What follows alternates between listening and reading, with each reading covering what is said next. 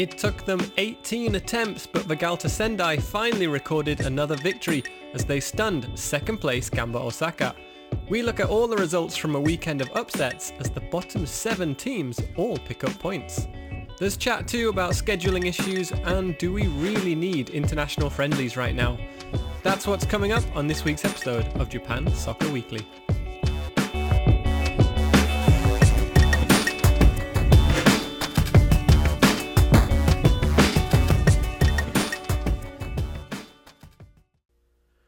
Alright, so usually we dive straight into a roundup of all the matches, but it would be doing Vegalta Sendai a disservice if we didn't talk about their impressive and somewhat unexpected 4-0 away thrashing of Gamba Osaka.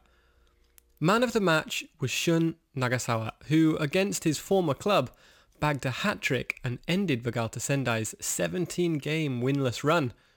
This result was a huge shock because Gamba have been on a really impressive and steady run as of late, coming into this match on the back of a 12-game unbeaten streak. But right from kickoff it was clear they just weren't at the races at all. Shoddy defending in the second minute, from which they barely escaped from, should have been a warning and a call to action. However, they still never reacted. It took a little bit longer until the first goal arrived, but eventually the visitors took the lead in the 17th minute. Some more suspect defending, which has to be said was flaky at best. Seemingly nobody willing to put themselves in harm's way, meant Para's long ball found Cuenca with space down the left flank even. Strong play from Cuenca enabled him to pull the ball back to Nagasawa, who rocketed the ball into the roof of the net. There was nothing that Gamba Osaka's keeper Higashiguchi could do for the first goal, but it has to be said that he unfortunately won't enjoy looking back at the highlights of this match. I think he had an absolute nightmare. I don't know, maybe I'm being too critical on him, but I'd have to suggest that he should have done better for all 3 of the following goals, the second of which came just on the stroke of half-time. A simple cross into the box found the defence and Higashiguchi all ball watching and rooted to the spot. Nobody moved. The keeper not moving towards the ball allowed Nagasawa to sneak in front of him and head in his second goal of the game. His hat-trick came late in the second half and was a clear example of how Osaka hadn't learned their lesson. A cross, this time from the opposite side, exposed the same failings in Gamba's defending, all rooted to the spot, all ball watching, and all of them allowing Nagasawa to ghost in unchallenged. Now, this is where perhaps I'm going to be harsh on the keeper, but if you have a look at his reaction on the highlights, it's weird. It's quite strange. It feels like he's moving through soup or something, like reacting late. He looks like he almost dives in slow motion and almost diving directionless. It's quite hard to explain, but he barely moves towards the path of the ball at all. His game didn't really improve either, as the last goal was perhaps the most suspect of them all. Yes, there was power on the drive from Yanagi, and yes, it was in the 88th minute, but Higashiguchi was beaten so easily. And we all have bad days. But after the great run of form from Gamba Osaka that they've been on recently, multiple clean sheets, and with Higashiguchi currently being Japan's first string keeper, it was a very uncharacteristically poor performance from him and all of the back line here. Let's not take that away from Sendai though, who were excellent. Huge credit for taking away 3 points from the Panasonic Stadium, which very few teams can boast doing this season. The only downside to this weekend for Sendai was the fact that all of their rivals picked up points as well. Just above them, Shimizu S-Pulse beat another Osaka-based team, Cerezo Osaka, 3-1. Whilst fellow strugglers Shonan Bellmare capped off a great week with a 3rd consecutive win. Shonan confined Vissel Kobe to a 4th defeat on the bounce, and they really look like they've downed tools now, Kobe. They're settled firmly in the bottom half of the table. It looks like they're focused basically only on the Asian Champions League now, and they're just coasting to the end here of the season in the J-League. Victories all round mean Vegalta still lay bottom of the table, 3 points adrift, and yet to actually win at home this season. So that's their next challenge. But it'll be interesting to see if this victory can give them a bit of renewed hope, some motivation as we come into the end of the season, and hopefully spice up the race to avoid the drop.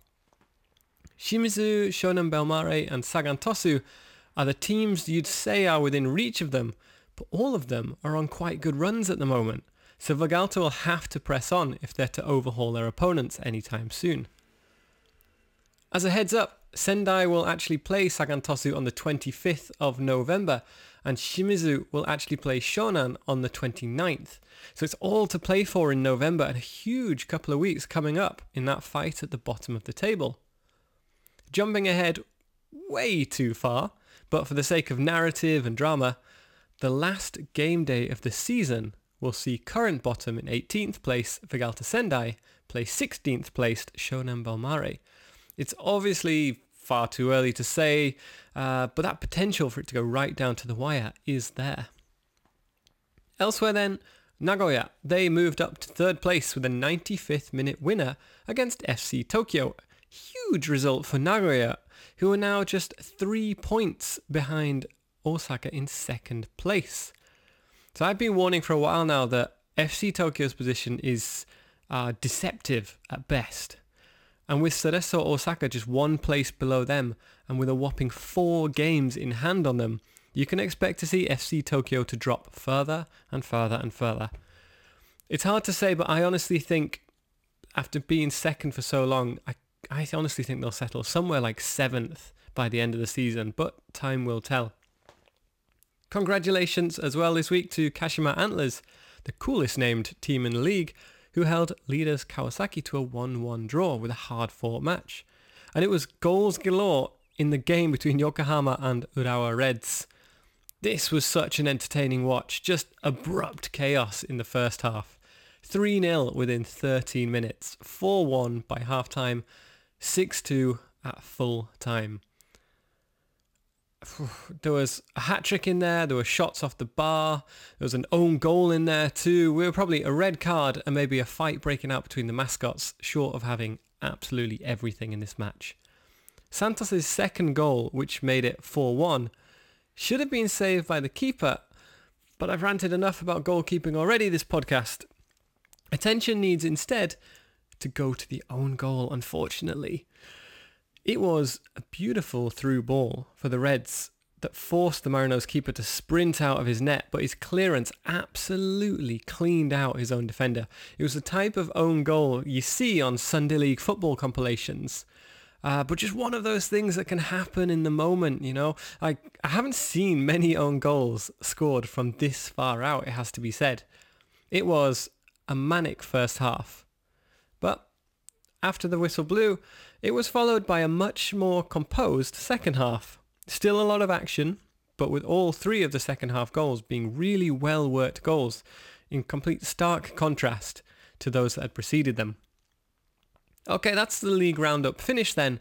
Up next we'll have a very, very brief chat about the J2, where opposite ends of the table had very contrasting weekends.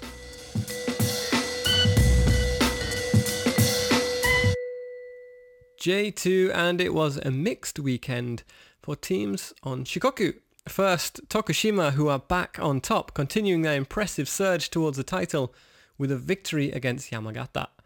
That's 5 in a row for them now, and they've actually overcome some really difficult and tricky matches as of late. At the bottom of the league, however, fellow Shikokuans, Ehime FC, unfortunately cancelled their match a little while before kickoff due to positive corona result for a first team player. There were 3 or 4 other first team players who also were suspected cases, but it looks like there is only 1 positive result out as of now.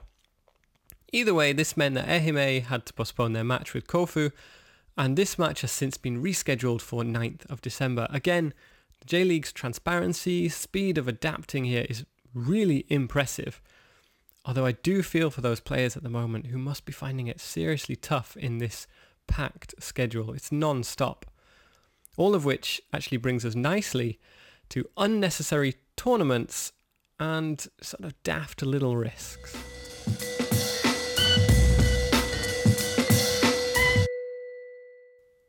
With both Ehime FC and Kashima Antlers recently turning up positive COVID results, the question has to be asked, do we really need more games and more travel right now? So currently, the J-League schedule is insane. It's 2 games a week on average for each team, meaning that the long spring break is being compensated for by jamming in all of those missed matches until the season finale in late December. To me, that, it makes sense. If it's being done in as safe a way as possible and with lots of testing and preventative measures in place, I understand that's arguably the best solution there is. With that being said, did Japan really need to play an international friendly against Panama at the weekend? Surely not. I mean, for starters, I'm sorry, this is a bit rude, but Panama are not a huge team. It's not going to be a very competitive game, arguably not going to be a very entertaining game. And with the high outbreak in Europe right now, with multiple lockdowns occurring, it seems like just a foolish endeavour to push forward with these matches. Obviously, Japan aren't the only team doing this, but I'm just highlighting this game. Out of interest, due to travel restrictions, there were no Japanese-based players at all in the Japanese team, and it was comprised solely of players based in Europe. Europe, which at the moment is exploding in new cases, and having all these players travel to Austria for friendlies, to me just seems insane. Another aspect of this is the injury rate at the moment. It is through the roof. So players in Europe didn't get a pre-season, and there have been countless warnings about the risks this could cause. For example, look at Liverpool's back line now. The entire of that starting back line has basically been taken out with injury. Mo Salah just returned a positive result and will now miss games.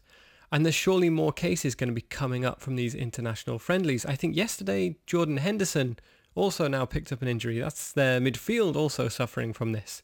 The Premier League alone is currently registered 90 injured players so far this season. It all seems hugely unnecessary. Now, Japan have another match tonight against Mexico. And what's this going to achieve? I'm not sure. There's no fans. There's no real money generated and countless risks to players and staff. The same can be said for the Asian Champions League as well, I think.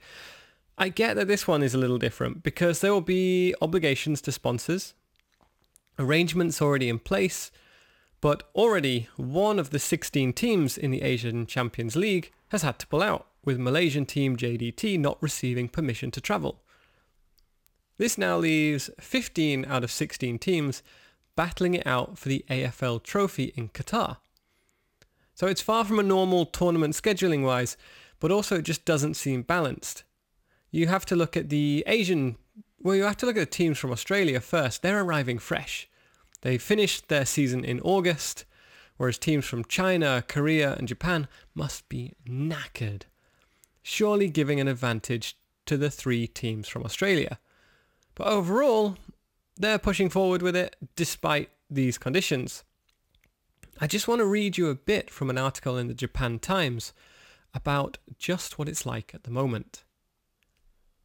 Opposition from South Korea, Japan and China arrived in Qatar, tired and depleted after having either just finished or about to finish grueling domestic seasons.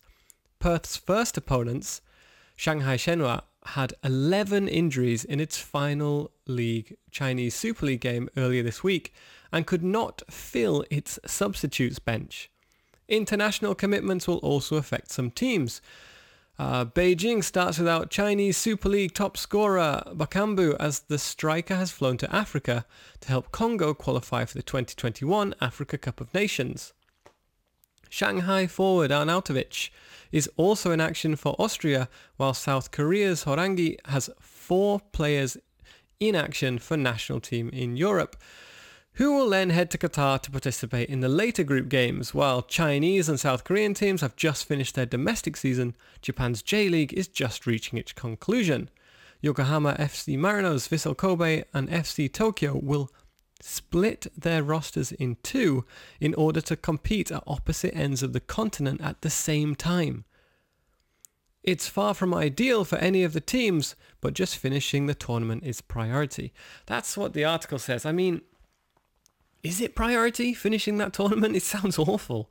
High risk of injury, high risk of transmissions, low benefit. I mean, yes, it's a trophy for these clubs, but is it that coveted? Would one season out really make a difference? I understand that tournaments like this need to be played, and there are lots of finances and contracts at work that we don't really understand, but it definitely feels like there must be a better way around it. Anyway, that's a bit of a negative note to end this week on, and a bit of a rant as well. Sorry for going on there. That's about 5 minutes more than I wanted to do. So yeah, go and watch the highlights of Marinos versus the Reds to cheer yourself up. That's 8 goals to watch. So today is the 16th, 17th, something like that. And on Wednesday, Vegalta Sendai will take their newfound confidence into a match against out-of-form FC Tokyo. It is a big chance for Sendai, so don't forget to tune in for that and see how it goes. That will do for now though. Have a good week everyone, and I'll be back next week to discuss all the goings on Japan Soccer Weekly.